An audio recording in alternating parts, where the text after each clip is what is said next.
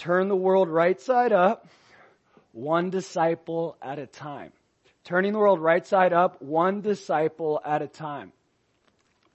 And we see that is very much what Paul does in this text and what he did throughout his ministry. Yes, he focused on masses, but he had a lot of one-on-one connections as well. That's where discipleship starts. It's the one-on-one connections. Yes, it can happen in the big group setting too, but the point is he was making disciples. What are disciples? Disciples ultimately are followers of Jesus Christ. And we're all called to be disciples. It's the Great Commission. Jesus said, go therefore, preach the gospel, and go and make disciples. It doesn't matter if you're not called to full-time ministry.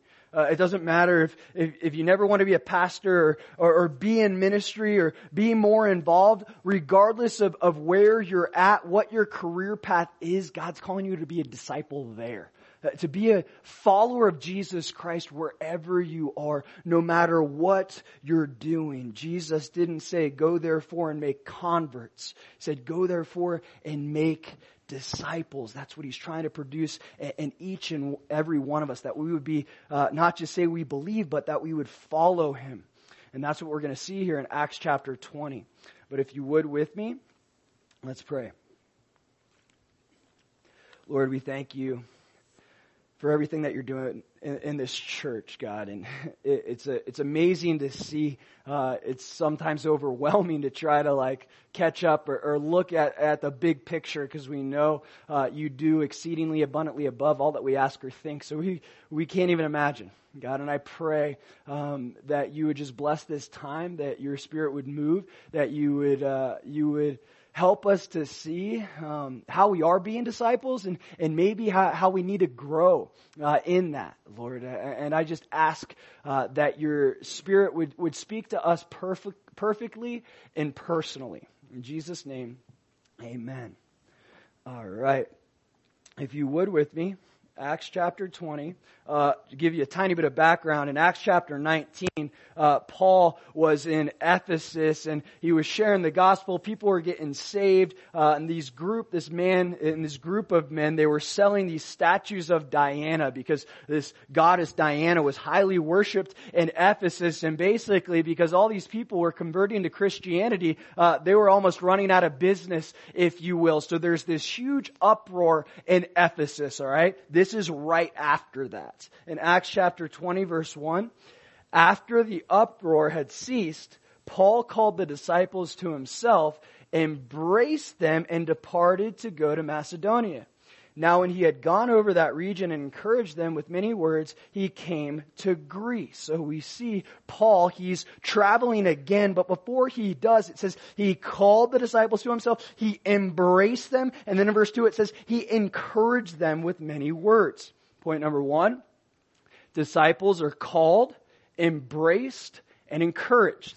Disciples are called, embraced, and encouraged. Yes, to be a disciple, we first have to know that we're called to be disciples. Again, it is the Great Commission, but I want to look at a more specific scenario when Jesus called some of his disciples. In Luke chapter 5, you don't have to turn there, I'll kind of paraphrase. This is where he calls Peter, Andrew, James, and John. And when he called these guys, they were doing what they were used to doing. They were performing their jobs. They were fishermen. They were fishing. And Jesus, he challenged them and he says, hey, drop your nets. Okay? Follow me and you're going to become fishers of men. So in the midst of them performing their jobs, the Lord called them. And we look at the jobs that these guys had, they were fishermen. They were fishermen. Not that fishermen can't be smart, but these guys weren't smart. The Bible tells us they weren't smart. In Acts chapter 4, it says they were uneducated and unlearned men. Many of these men were from Galilee, and Galileans were considered not very smart, and they spoke funny, and people would make fun of them. And this is where Jesus recruited many of his disciples. He called these disciples not because of what they brought to the table. Not because they were extraordinary men. No, they were actually very ordinary men.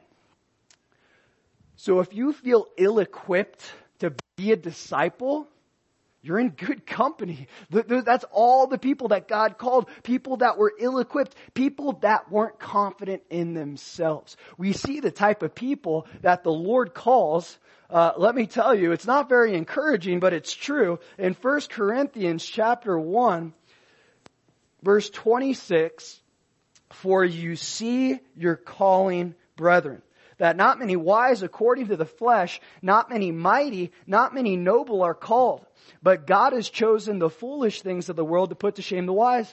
And God has chosen the weak things of the world to put to shame the things which are mighty. And the base things of the world and the things which are despised God has chosen. And the things which are not, to bring to nothing the things that are, that no flesh should glory in His presence."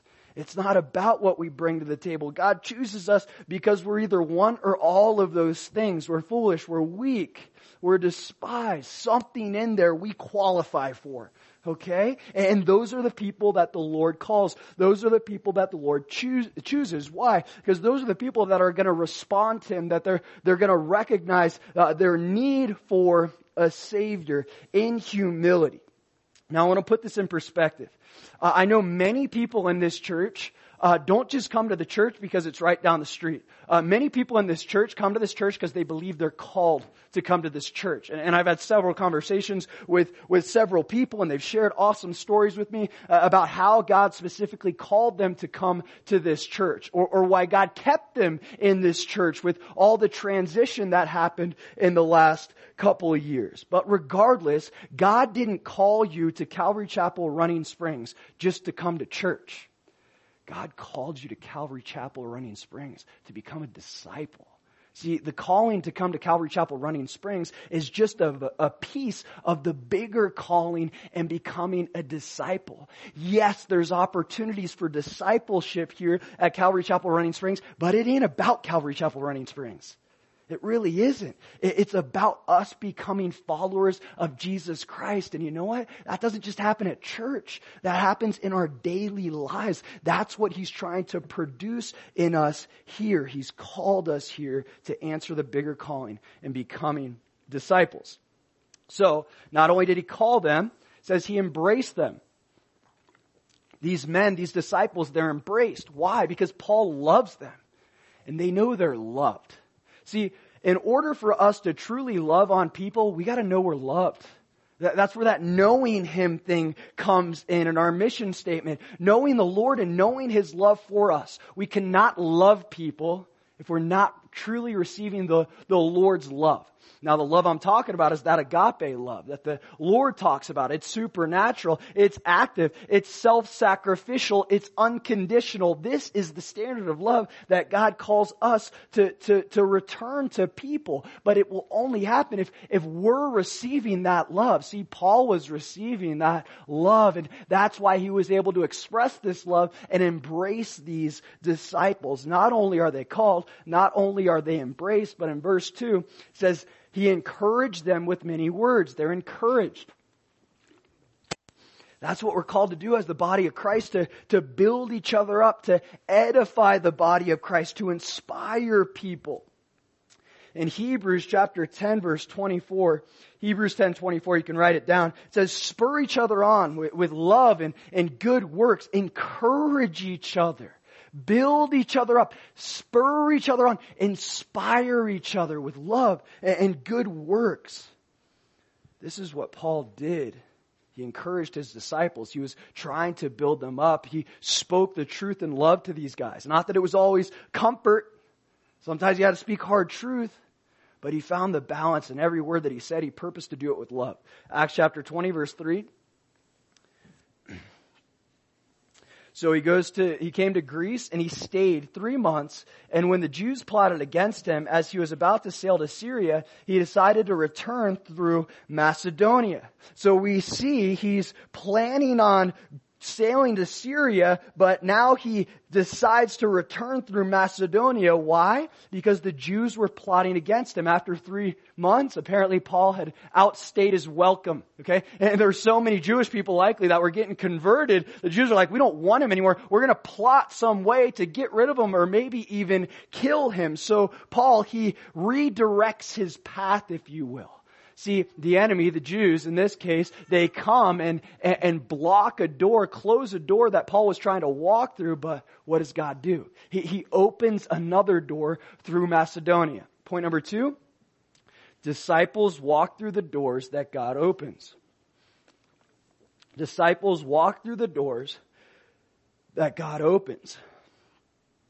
When the enemy closes one door, then God will be faithful to open another door. Now, the enemy can't close a door if God doesn't let him close the door. Okay? But the Lord will use the enemy to close doors. We know this in Revelation chapter 3. Jesus says this. He says, I open doors that no one can shut, and I shut doors no one can open.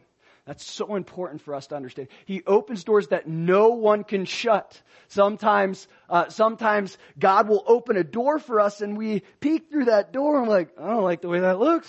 God's calling me to do what? I don't want to walk through that door. The Lord opens it for us, but we still got to walk through the door. He also closes doors that no one can open. Sometimes God closes doors on us and we want to kick the door down. It's like, no, he said no, he's closing this door.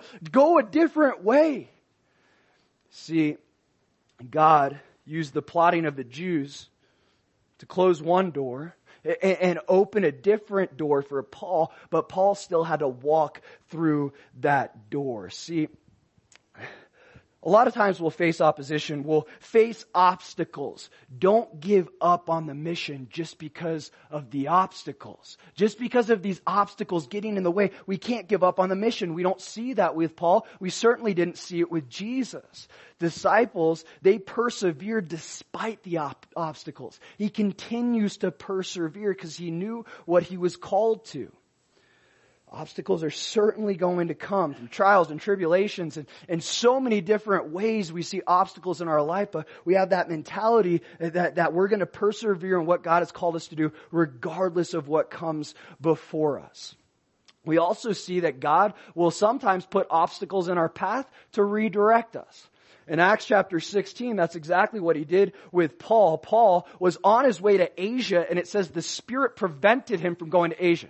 Now Paul's on his way to Asia to do what? Preach the gospel and make disciples, to fulfill the Great Commission. God says, nope, not here. Then he tries to go to Bithynia. Spirit says, nope, not here either. And then what happens? God gives him a vision and redirects him to Macedonia, all for one man, the Macedonian jailer. See, God will sometimes put obstacles in our path to redirect us. Now, don't hear me wrong. Not every obstacle in your path is a redirection. Okay, that's where the relationship with the Lord comes in. We got to know, hey, God, are you putting this obstacle in my life to test me, to see if I'll persevere? Or are you putting this obstacle in my life to get my attention and let me know that's not a door that I opened? And we're only going to be able to discern that by seeking the Lord, praying to Him, reading His Word, and eventually He'll give us the right direction. Worst comes to worst, Acts 16, He'll redirect you and let you know that wasn't a door I opened. I'm closing that one. So, we all want to fulfill God's will for our lives, but even when we mess up, He has the power to redirect. Acts chapter 20, verse 4. It says, and Sophater of Berea accompanied him to Asia, also Aristarchus and Secundus of the Thessalonians, and Gaius of Derbe, and Timothy, and Tychicus, and Trophimus of Asia. These men, going ahead, waited for us at Troas, but we sailed away from Philippi after the days of unleavened bread. And in 5 days joined them at Troas, where we stayed 7 days. Now on the first day of the week, when the disciples came together to break bread, Paul, ready to depart the next day, spoke to them and continued his message until midnight. So we see this is the first example in the early church, in the Bible, of the church coming together on the first day of the week. The last day of the week was Shabbat. The first day of the week is believed to be Sunday, as we have it today, and they met together the first day of the week. Now, some will say, no, Constantine instituted that, but we see this happening the first day of the week in the Bible. It didn't happen some 300 years later. This is something that the church was doing, getting together on Sundays. Now, that doesn't mean that they only got together on Sundays. That also doesn't mean that coming to church on Sundays made them disciples. They weren't disciples because they came to church on Sunday. They came to church on Sunday because they were already disciples. And they wanted to hunger. They were seeking the Lord and trying to understand Him on a deeper level. And that's what we're going to see here. Paul speaks to them. If you look back at verse 7, first day of the week, when the disciples came together to break bread, Paul, ready to depart the next day, spoke to them and continued his message until midnight. Okay, so Paul's preaching to them, and he's preaching to them late in the afternoon. We're going to see this goes on for many hours.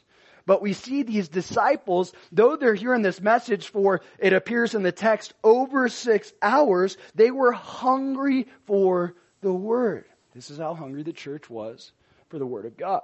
Point number 3, disciples are hungry for the Word. Disciples are hungry for the Word.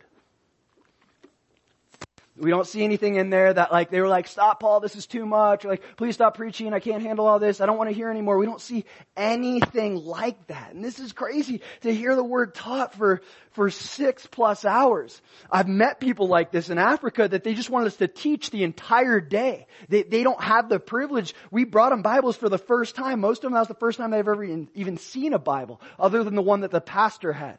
Pastor was the only one with the Bible.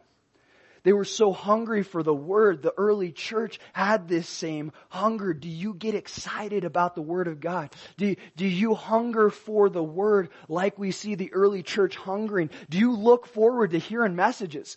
Not just on Sunday, but maybe you listen to a certain pastor online. Do you get hungry for doing your devotions? Is there that excitement of what is God going to teach me this morning? What is He going to feed me this morning? Because Jeremiah says this. In Jeremiah 15:16, he says this, your words were found and I ate them. And your words were to me the joy and rejoicing of my heart.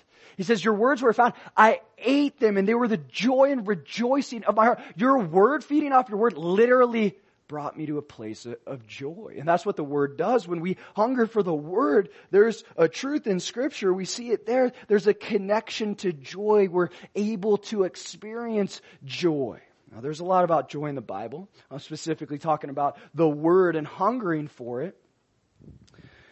And I wonder, I think we all fall into this occasionally, are you in a season where you're not experiencing joy? And maybe you're not satisfied. Maybe you're just going through a rough time. And that whole, the joy of the Lord is my strength, it seems like absent and far-fetched and not really a piece of what you're experiencing in your life right now. I would ask you, are you hungering for the Word like the Bible tells us to hunger for it? Because the Bible says, if we hunger for the Word, we will be able to experience that joy.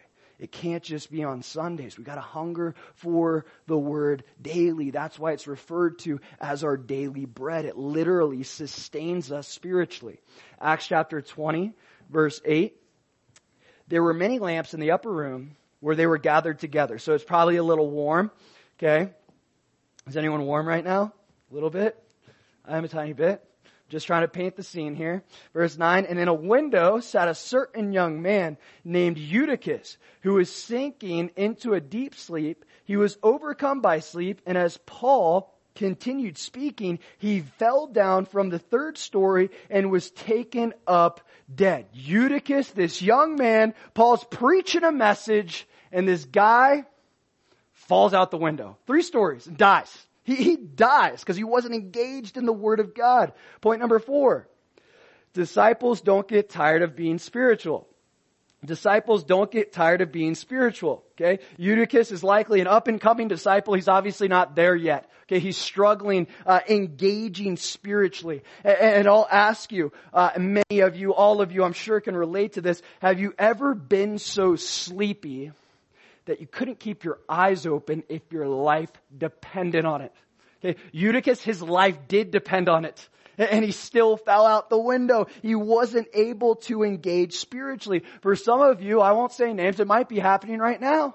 You're like, for the life of me, I can't keep my eyes open. Luckily, we're not, 3 stories. It's not that far out there, and luckily you're not by a window. But for Eutychus, his life truly did depend on it. Now, it was his physical life, and we're going to see Paul save him, but I don't think we take this as seriously as we should, because the Bible warns us about this several times. We see the disciples back in Luke 22, in the moment that they should have been prepared for over likely any other moment in their time with the Lord, Jesus warns them in Luke chapter 22. He says, pray lest you enter into temptation. And look at what they do in verse 45.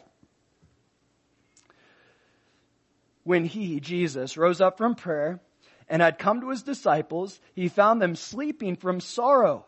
Then he said to them, why do you sleep? Rise and pray, lest you enter into temptation. They didn't know what was around the corner, but the Lord did. And he knew that for them to have the strength they needed, they had to engage spiritually. He says, pray lest you enter into temptation.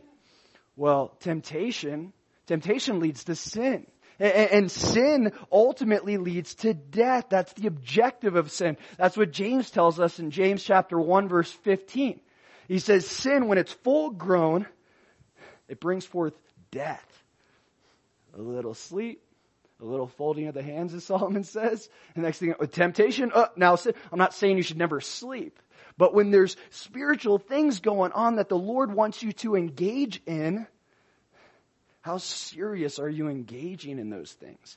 Do you look at something like this and go, man, it cost this dude his life because us being spiritually sleepy, it could cost us something. It truly could cost us. Maybe you're not going to fall out of a window, but it may cost us something more significant than we realize. That's why Paul says in Galatians chapter 6, verse 9, and let us not grow weary while doing good, for in due season we shall reap if we do not lose heart. So important. Don't grow weary. Well, why did Paul have to say that? Because sometimes trying to do this Christian thing, we get weary. We get a little tired. Now, God gives us everything we need to do everything He asks us to. He gives us the power. He gives us the strength. We just might not always feel like we have the strength. Right? But the Lord gives us what we need to do the things that He asks us to do. So Paul says, don't grow weary. Why? Because you never know, that moment that you disengage could cost you something, as it did Eutychus. And considering that, what will you do to keep yourself awake to engage in the Word of God?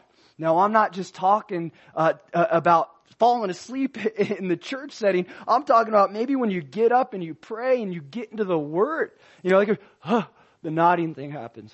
I'm nodding. Oh my gosh, right? It's like, dude, wake up, right? Will you slap yourself to keep yourself awake? Because I want to put this into perspective. If you're watching your favorite football team play football, or you're watching your favorite movie or your favorite TV show, you ain't sleeping. You're wide awake. Oh man, what's going to happen next? Comes to something spiritual, falling out windows. It's like, really? Why? Because the flesh is weak. It's also strong. It's strong in desire, but weak in spiritual ability, if you will. And our flesh, it will try to persuade us that it's okay. Just take a little nap. Just sleep a little bit. You don't need to engage right now. You just grab the CD. You can listen to it when you're awake later. Right? And we can come up with these things in our mind and convince ourselves that it's okay to disengage spiritually. We see Eutychus had to learn the hard way. Acts chapter 20, verse 10. But Paul went down, fell on him, and embracing him said, "Do not trouble yourselves, for his life is in him." Now, the text indicates that he did actually die. And Paul covers him, says his life is in him because he brought him back to life. But look at what Paul does. Paul could have been like, "You foolish young man, you didn't listen to me and now you're dead. That's the wages of sin is death. There you go." No, that wasn't Paul's heart. He loved Eutychus, and because he loved him, he tried to do something about the situation. What he did, he laid over him. It says he covered him. In 1 Peter chapter 4, verse 8, it says, "Love covers a multitude of sins." Even though Eutychus, he did in a way sin against Paul, Paul covered it with love, and he brought this dude back to life. Now let's put this in perspective. Do you think that your love covering someone else's sins can bring them back to life? I'm not talking about physically. I am talking about spiritually. Maybe you have a friend or a family member or a coworker that you got bitterness towards. You got resentment towards. They've sinned against you a multitude of times. Your love covering their sins, or in other words, forgiving them, could be the very thing that gives them the opportunity to see Jesus and brings them back to life. So I would ask you, if you have one of those situations, look at the power of love and it covering sins, and it literally can bring people to life. Not just physically, speaking spiritually. Acts chapter 20, verse 11. "Now when he had come up, had broken bread and eaten, and talked a long while, even till daybreak, he departed. And they brought the young man in alive, and they were not a little comforted." So he teaches till daybreak. He started, it appears before midnight, and he teaches till daybreak, which was likely around 6 o'clock. So he's teaching for more than 6 hours in the middle of the night. Imagine if we had this here. I don't know how many people would show up, hopefully a lot. Okay, we're starting right before midnight, and we're going to go through till 6 in the morning. It'd be amazing what the Lord would do through that. But Paul knew something. He knew spiritual engagement was more important than physical sleep. He knew what they needed to hear during that time period where they'd typically be sleeping was more important than them getting physical sleep. Now, yes, our bodies need to sleep. We need rest. But sometimes when we think we need rest, we don't. Sometimes when we think we need that little slumber, that little sleep, Lord will knock on our hearts. Hey, I want you to wake up right now and pray. I want you to start getting up early and getting into the Word. I want you to cut an hour or two out of your night so that you can be there for someone else. Paul realized that man shall not live by bread alone, but by every word that comes from the Father's mouth. He knew that they needed to be fed spiritually, even though it was in the middle of the night. Acts chapter 20. Sorry. Verse 13. "Then they went ahead to the ship and sailed to Assos, there intending to take Paul on board, for so he had given orders, intending himself to go on foot." Okay. Disciples go by sea. He's walking on foot. "And when he met us at Assos, we took him on board and came to Mytilene. We sailed from there, and the next day came opposite Chios. The following day we arrived at Samos and stayed at Trogyllium. The next day we came to Miletus. For Paul had decided to sail past Ephesus so that he would not have to spend in Asia, for he was hurrying to be at Jerusalem, if possible, on the day of Pentecost." Okay, so we see they already missed the Feast of Unleavened Bread, and there were 7 main feasts. There's other ones too, as tradition went on. 7 main feasts that God instituted, and the men had to come up for 3 of the feasts out of the year. It was the Feast of Passover, which went into the Feast of Unleavened Bread. 7 weeks later was the Feast of Pentecost, and then somewhere around October you'd have the Feast of Tabernacles. And every man, according to the law, had to come up to these 3 feasts. Again, a lot of the feasts overlapped. So you were at one, you'd likely be at the others. But we see what it says here in the text in verse 16. Paul, he's trying to hurry to get to Jerusalem so that he could be there at the day of Pentecost, if possible. This is crucial. Why? Paul doesn't have to be there. He's a Pharisee. And according to the law, he does have to be there, but in his mind he doesn't. Why? Because he's not under the law. He's under grace. If possible, I'm going to try to make it to the day of Pentecost. And this is so crucial in answering the calling as a disciple. We are not under the law. We're under grace. I don't have to go to church. I don't have to be a disciple. I don't have to answer the Great Commission. I want to, and I want to do it as best as possible. Why? Because I love the Lord and what He's done for me in my life. I would love to be able to be obedient as best as possible to anything and everything He asks me to do. I don't have to do these things. I get to do these things. This is the mentality of Paul. I'm going to get there if possible. Acts chapter 20, verse 17. From Miletus, he sent to Ephesus and called for the elders of the church. Now, basically what happens, he doesn't pass Ephesus because he doesn't love them. It's for a time thing. He's trying to get to Jerusalem, but he needs to talk to the elders of Ephesus, so he invites them to Miletus to meet him there. And then he has this very powerful speech that he gives them, picking it up in verse 18. And when they had come to him, he said to them, "You know from the first day that I came to Asia in what manner I always lived among you." Paul can say with confidence, he set a good example. He didn't just preach to them. He showed them how to do it. He lived among them. And that's really what discipleship is. Point number 5. Disciples set an example in all things. Disciples set an example in all things. Now, Paul set an example. Why? Not because he had to. Remember the grace we just talked about. He set an example because he wanted to. He says this in 1 Corinthians chapter 15. Grace produced something in Paul. Grace produced, 1 Corinthians 15, verse 10. "But by the grace of God, I am what I am. And His grace toward me was not in vain. But I labored more abundantly than they all. Yet not I, but the grace of God which was with me." The grace that God gave Paul inspired Paul to labor more abundantly than they all. That's not with pride. That's boasting in the grace of God. His grace gave me the strength to go above and beyond the call of duty. And that's why Paul is able to set this example. He was motivated by grace to be a good example. That's why he can say in 1 Corinthians chapter 11, verse 1, "Follow me as I follow Christ," or imitate me as I imitate Christ.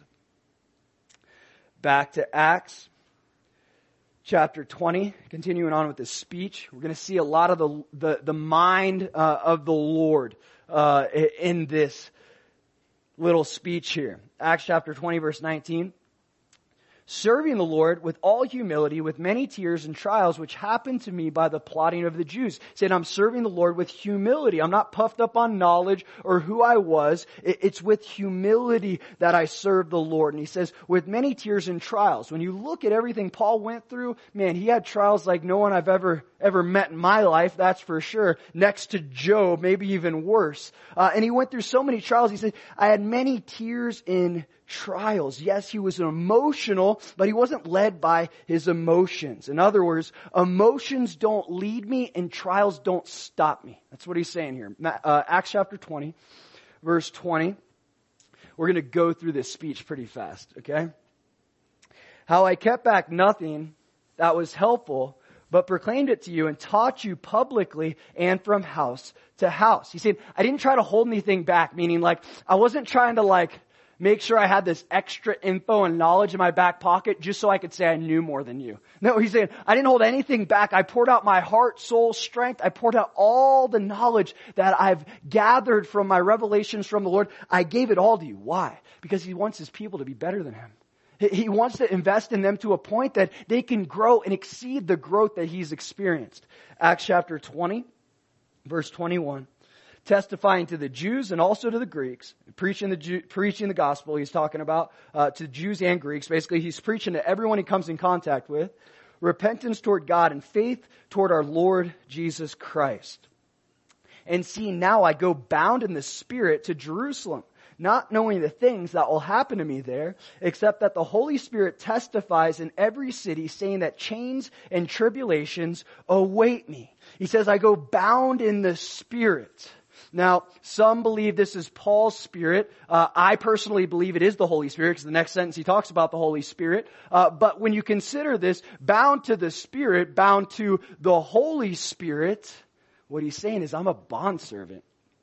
I don't do what I do for my own benefit. I do what I do because the Lord is telling me to do these things. In other words, I don't have an option.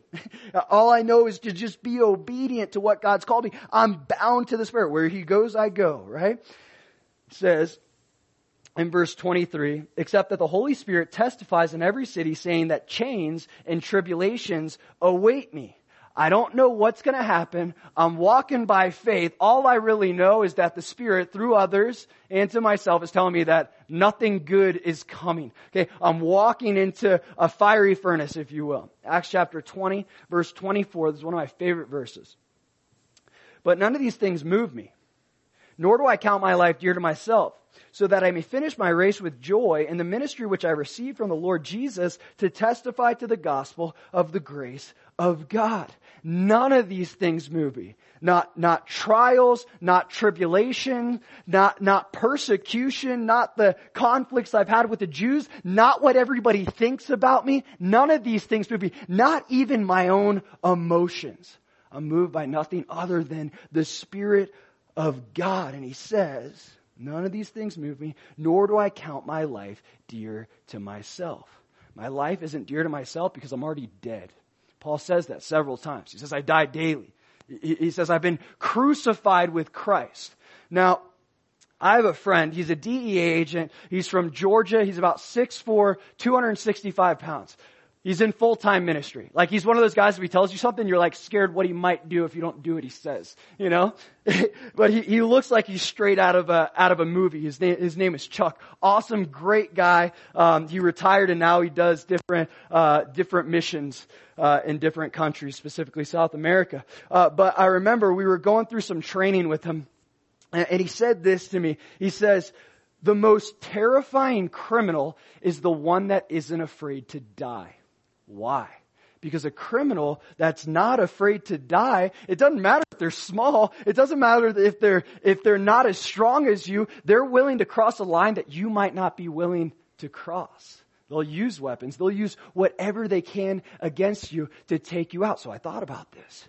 Yeah, wow. The most terrifying criminal is one that isn't afraid to die. The most terrifying Christian is one that isn't afraid to die. Now think about that flip-flop. The enemy, knowing that a believer doesn't count their life dear to themselves, that's terrifying. Why? Because he can't take anything from you. Think about this. When you look at some of the tactics of the enemy, in John 10:10, it says this, that the thief comes, referring to the enemy, the thief comes to steal, to kill, and to destroy. But the thief can't steal from those who have forsaken all and followed Jesus. The thief can't destroy that which is already broken. And the thief can't kill those who have been crucified with Christ already. We're a terrifying Christian if we're one that doesn't keep our lives dear to ourselves. The enemy, he's got nothing against that. The Lord, that's why He gives us these tools so that we're basically enemy bulletproof. But again, it's about following the Lord in some of these things that He says.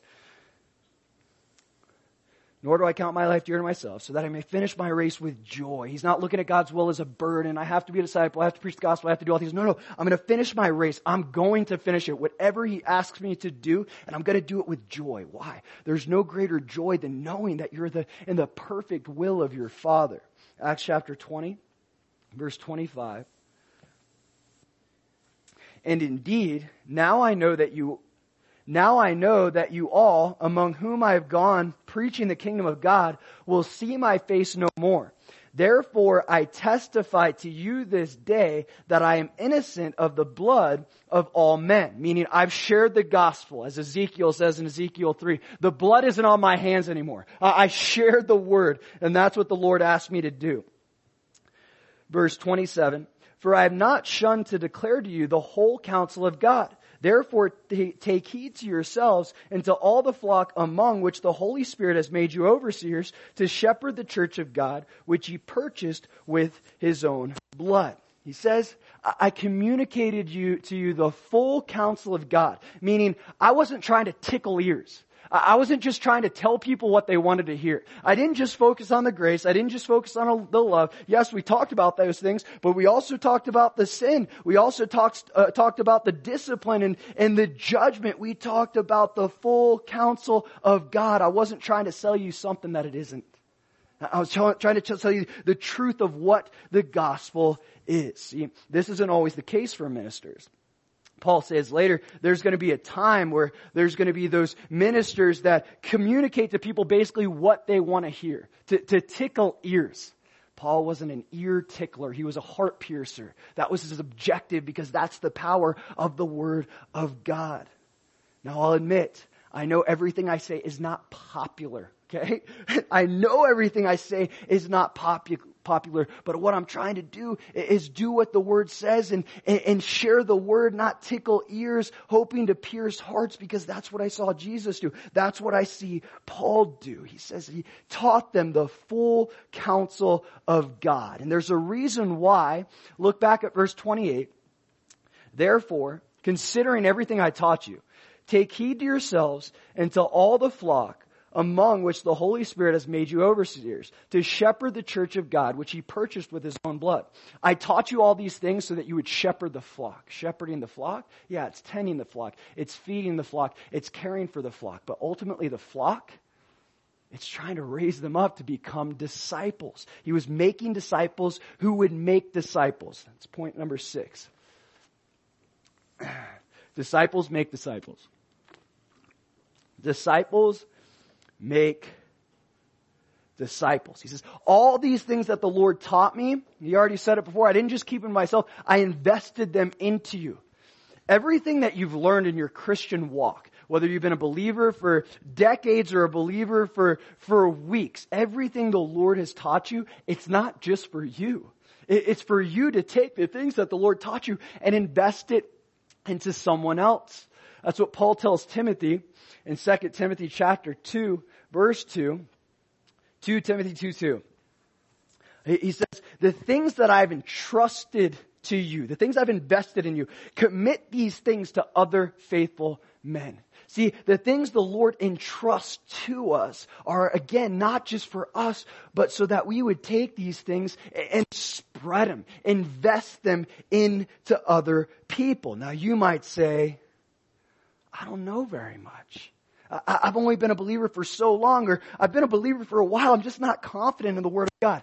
I guarantee you, you know one person at least that knows less than you, okay, about the Word. I guarantee you there's at least one person, likely more, that doesn't know as much about Jesus as you do. Start there. Tell them what they don't know. That's a form of discipleship, taking what God has entrusted to you. Like we're a stewardship over His Word. We're stewards over His Word, meaning that we're not just to preserve it and care for it and study it, but also we're called to invest it. It's a resource that God gives us. If you know a person that knows less than you, invest what you do know to them. Acts chapter 20, verse 29. For I know this, that after my departure, savage wolves will come in among you, not sparing the flock.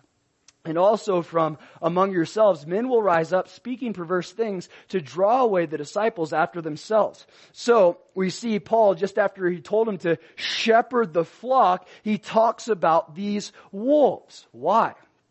Wolves eat sheep, right? If wolves see a flock of sheep and they see an opportunity, they're going to attack those sheep. Now, we did a skit the other day as the good shepherd and the sheep, and there was a wolf that came in, and I had to defend the sheep because the wolf was trying to come after the sheep. Now, it was a fun skit, but it puts it into perspective. This is what the Lord does. Now, I've actually experienced this in real life. I've had coyotes come after the sheep I was tending to, and it was a little terrifying. I'm gonna run after the coyotes. I don't know if they're going to run the other way, though. It's a pack of them. It's not just one, and I'm with other people. I wasn't by myself. Sure enough, they took off, okay? It takes boldness and courage to run after wolves or coyotes that are taking your sheep. Now, I don't know what I would have done if it was a mountain lion, okay? I'm not sure. Hopefully the Lord would have given me the strength, but I would have been more scared than the sheep, probably. Anyways, the Lord calls us to shepherd the flock, and He's telling these elders, yeah, these things that I've invested in you, these are so that you're equipped to shepherd the flock and protect them from the wolves. What are the wolves? Well, look at verse 30. I'll read it.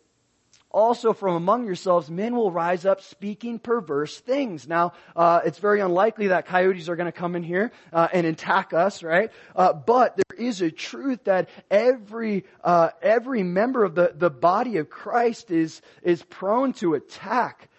Through what? Through men claiming to be one thing, but are really another, that speak perverse things, that don't stick to the Word of God, that communicate the things just to tickle your ears, to tell you what you want to hear. And ultimately what they're trying to do is sell you a false gospel. A gospel that the Lord didn't communicate. A half-true gospel. A gospel that's half-true isn't true.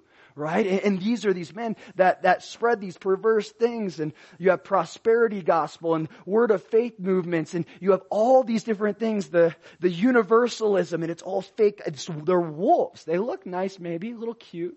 I don't know. Maybe a little baby wolf would be cute. I like wolves. Anyways, the point is, the wolves are out to get the sheep, and they do it through this, spreading information that's not actually true. Almost there. Acts chapter 20, verse 31. Therefore, watch and remember that for 3 years I did not cease to warn everyone night and day with tears.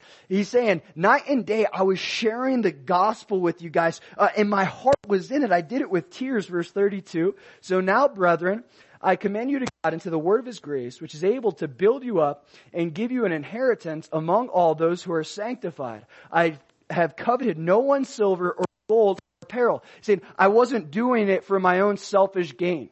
I was investing in you because that's what God's called me to do, and I love you. Verse 34. Yes, you yourselves know that these hands, speaking of His own hands, have provided for my necessities and for those who are with me. Now, Paul tells us, quoting the Old Testament in 1 Corinthians chapter 9, that you shouldn't muzzle an ox while it's treading the grain, speaking of ministers and how they should be provided for. If they're dedicating their life to this, they should be taken care of. But Paul goes to the next level and he says, I was taking care of myself. I wasn't even asking stuff for you. My hands provided everything I need. Why did he do that? Because he didn't want them to get the wrong idea, that he was doing this as a job. He was doing this because he loved them. Verse 35. I have shown you in every way, by laboring like this, that you must support the weak and remember the words of the Lord Jesus, that He said, it is more blessed to give than to receive. He's saying, even though I didn't ask you to give me anything, that doesn't mean that you're not supposed to give. He says, you're still called to give. The Lord, He calls us to give. Why? Because we're called to be like Him, and He's a giver. Now, He's specifically speaking materially here and providing for the weak, providing for the poor, but there's also a spiritual application. It is more blessed to give than to receive. Let's talk materially. This word blessed, in the Greek, it actually means happy. It means you're going to be more happy if you give more than you receive. And you're going to be less happy if you take more than you give. That's the truth of the Word of God. It's blessed. You'll be happier if you give more than you receive. But this, it's not just talking about materially. Who's the person that said this? He's quoting Jesus Christ. It's more blessed to give than to receive. Give what? His life. He gave His life. And it says in Hebrews chapter 12 verse 2, who for the joy that was set before Him endured the cross, despising the shame. The Lord gave up His life with joy. He gave it willingly and He gave it joyfully. We're called to imitate Him in that too, to give even our lives away. And when we do it, yeah, that's that blessed thing. That's that joyful thing that we'll experience. Acts chapter 20, verse 36. And when he had said these things, he knelt down and prayed with them all. Then they all wept freely and fell on Paul's neck and kissed him. The killing thing happens in the next one. They killed Paul. What? I didn't read that the first time. They all wept freely and fell on Paul's neck and kissed him, sorrowing most of all for the word. At least I know you're paying attention. You took that disciples don't get tired of being spiritual. You took that point seriously. I'm glad. Sorrowing most of all for the words which he spoke, that they would see his face no more, and they accompanied him to the ship. So these elders of the church of Ephesus, they recognize that there's a good chance they're never going to see Paul again. So they weep because of the words that he spoke to them, this very inspirational speech that he had. But not only that, because they were going to miss him. They loved him. Why? Because he was their shepherd, and he took care of them, and he loved them, and they loved him. Do you love your shepherd like that? I'm talking about the good shepherd. Do you love the Lord like that? Like these elders loved Paul. Because Jesus says in John chapter 14 verse 15, if you love me, keep my commandments. If you love me, keep my commandments. And his commandments, they're not burdensome, John tells us later. In other words, not if you just love Jesus, keep his commandments. If you love yourself, keep his commandments. See, we can look at that and go, commandments? Is he pointing back to the 613 Levitical laws, or is he pointing back to the 10 commandments? Which commandments? Jesus makes it really simple for us. If you look at John chapter 13, verse 34, he says, a new commandment I give to you, that you love one another, as I have loved you, that you also love one another. Now, when he says, keep my commandments, he's talking about anything and everything he puts on your heart and asks you to do. Okay, but he basically summarizes it in this. Love the Lord your God with all your heart, soul, mind, and strength, and love your neighbor as yourself. The whole law is fulfilled in those two commandments. This, he's talking about the second one. A new commandment I give to you. Wait, loving one another was a new commandment? It's not. We see that in the Old Testament. What's new about this? The standard of love. As I have loved you, that agape love. The love that you weren't able to walk in previously before I sent you the Spirit. Love as I have loved you. This is the standard of love I'm calling you to. And then verse 35. By this all will know that you are my disciples if you have love for one another. That's it. If you get anything out of this teaching, get this. Love defines the disciple. Love defines the disciple. Are you known for your love? Are you known for your love? Are we known for our love as a church? Now I'll say this, encouragement. I've had so many people come up to me, whether it's friends, family members, people that just came here and say, man, your church is so loving. They're so warm. They're so welcoming. Well, one of the reasons is we know if you're new. We know the new people that come. And we make it a point to go talk to you and love on you. Not because we just think that's a good thing to do, but because this is what it says, that we would be known by this love for our neighbor, for each other. And I would say this, Calvary Chapel Running Springs, I would say for the most part, we are known for this love. But also say this, when you look at the standard of love that the Lord calls us to, we all have room to grow. And we have room to grow as a body of believers. See, I believe, I'm confident, and actually, when we're truly, fully, completely known by this love, we're going to be able to fulfill the vision that God's given the church, to turn the world right side up. And I believe that's what we're called to do. In other words, to change the world around us. We're not just called to be fed. We're not just called to come to different activities at the church. These things are good. Don't get me wrong. But we're called to make an impact in our jobs, in our lives outside of this, in our families, with strangers, at grocery stores. Paul said, I preach to the Jews and the Greeks. I preach to everyone I could come in contact with. In one scripture, I think it was Ephesus, he says he didn't leave until he told everybody. And that's really the heart of the Lord. I believe when we do that, we will change the world. Now, changing the world, we look at that like, come on, little church, little town, how are we going to change the world? Changing the world isn't as overwhelming as it sounds. Changing the world happens with one act, one conversation at a time. When you engage in that act that the Lord prepared for you, you're changing the world around you. When you have that conversation that you know the Lord wants you to have, you're changing the world around you. Why? You're inspiring, you're spurring on change in someone else, and that change spreads. We started with 12 disciples. Christianity is the largest religion in the world. This was their mindset. We're going to preach the gospel until the whole world hears. They knew they couldn't do that by themselves. Some of them traveled around. None of them came to America, including Jesus. I'll make that clear. But the point is, they did their best to preach the gospel until the whole world hears, to change the world around them. And eventually, we've seen a big part of that. But there's still more to come. Changing the world around us, yes, one act, one conversation, but ultimately, it starts with us being disciples that make disciples. Then things like El Salvador, they can happen here. It's not just going there.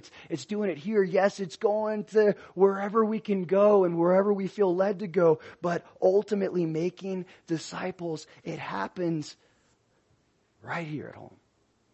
Not just in the church, at your jobs, with your families, across the board. When we're disciples that make disciples, I guarantee you, Running Springs will be a different place, and there will be many areas in this world that will be a different place, because that's what the Lord tells us. Let's pray.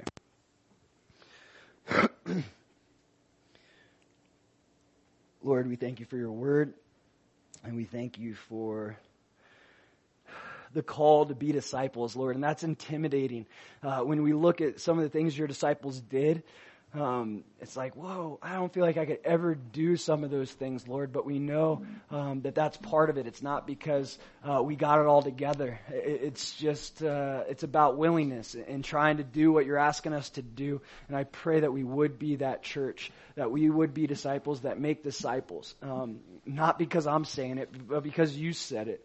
Lord, and you would give us the power of your Spirit to walk in that. If there's anyone this week that we could have an opportunity with in engaging in discipleship or sharing our faith, Lord, I pray that you would put it so heavy on our hearts that we would be like Paul, bound in the Spirit. We have no other choice but to do what you're asking us to do. And then we would see how magical the circumstances are and the powerful things that you do when we just walk in what you ask us to, Lord. But we know it starts with your love for us, and we can't love on others until we know that you love us. So, Lord, help us know that too, how much you love us.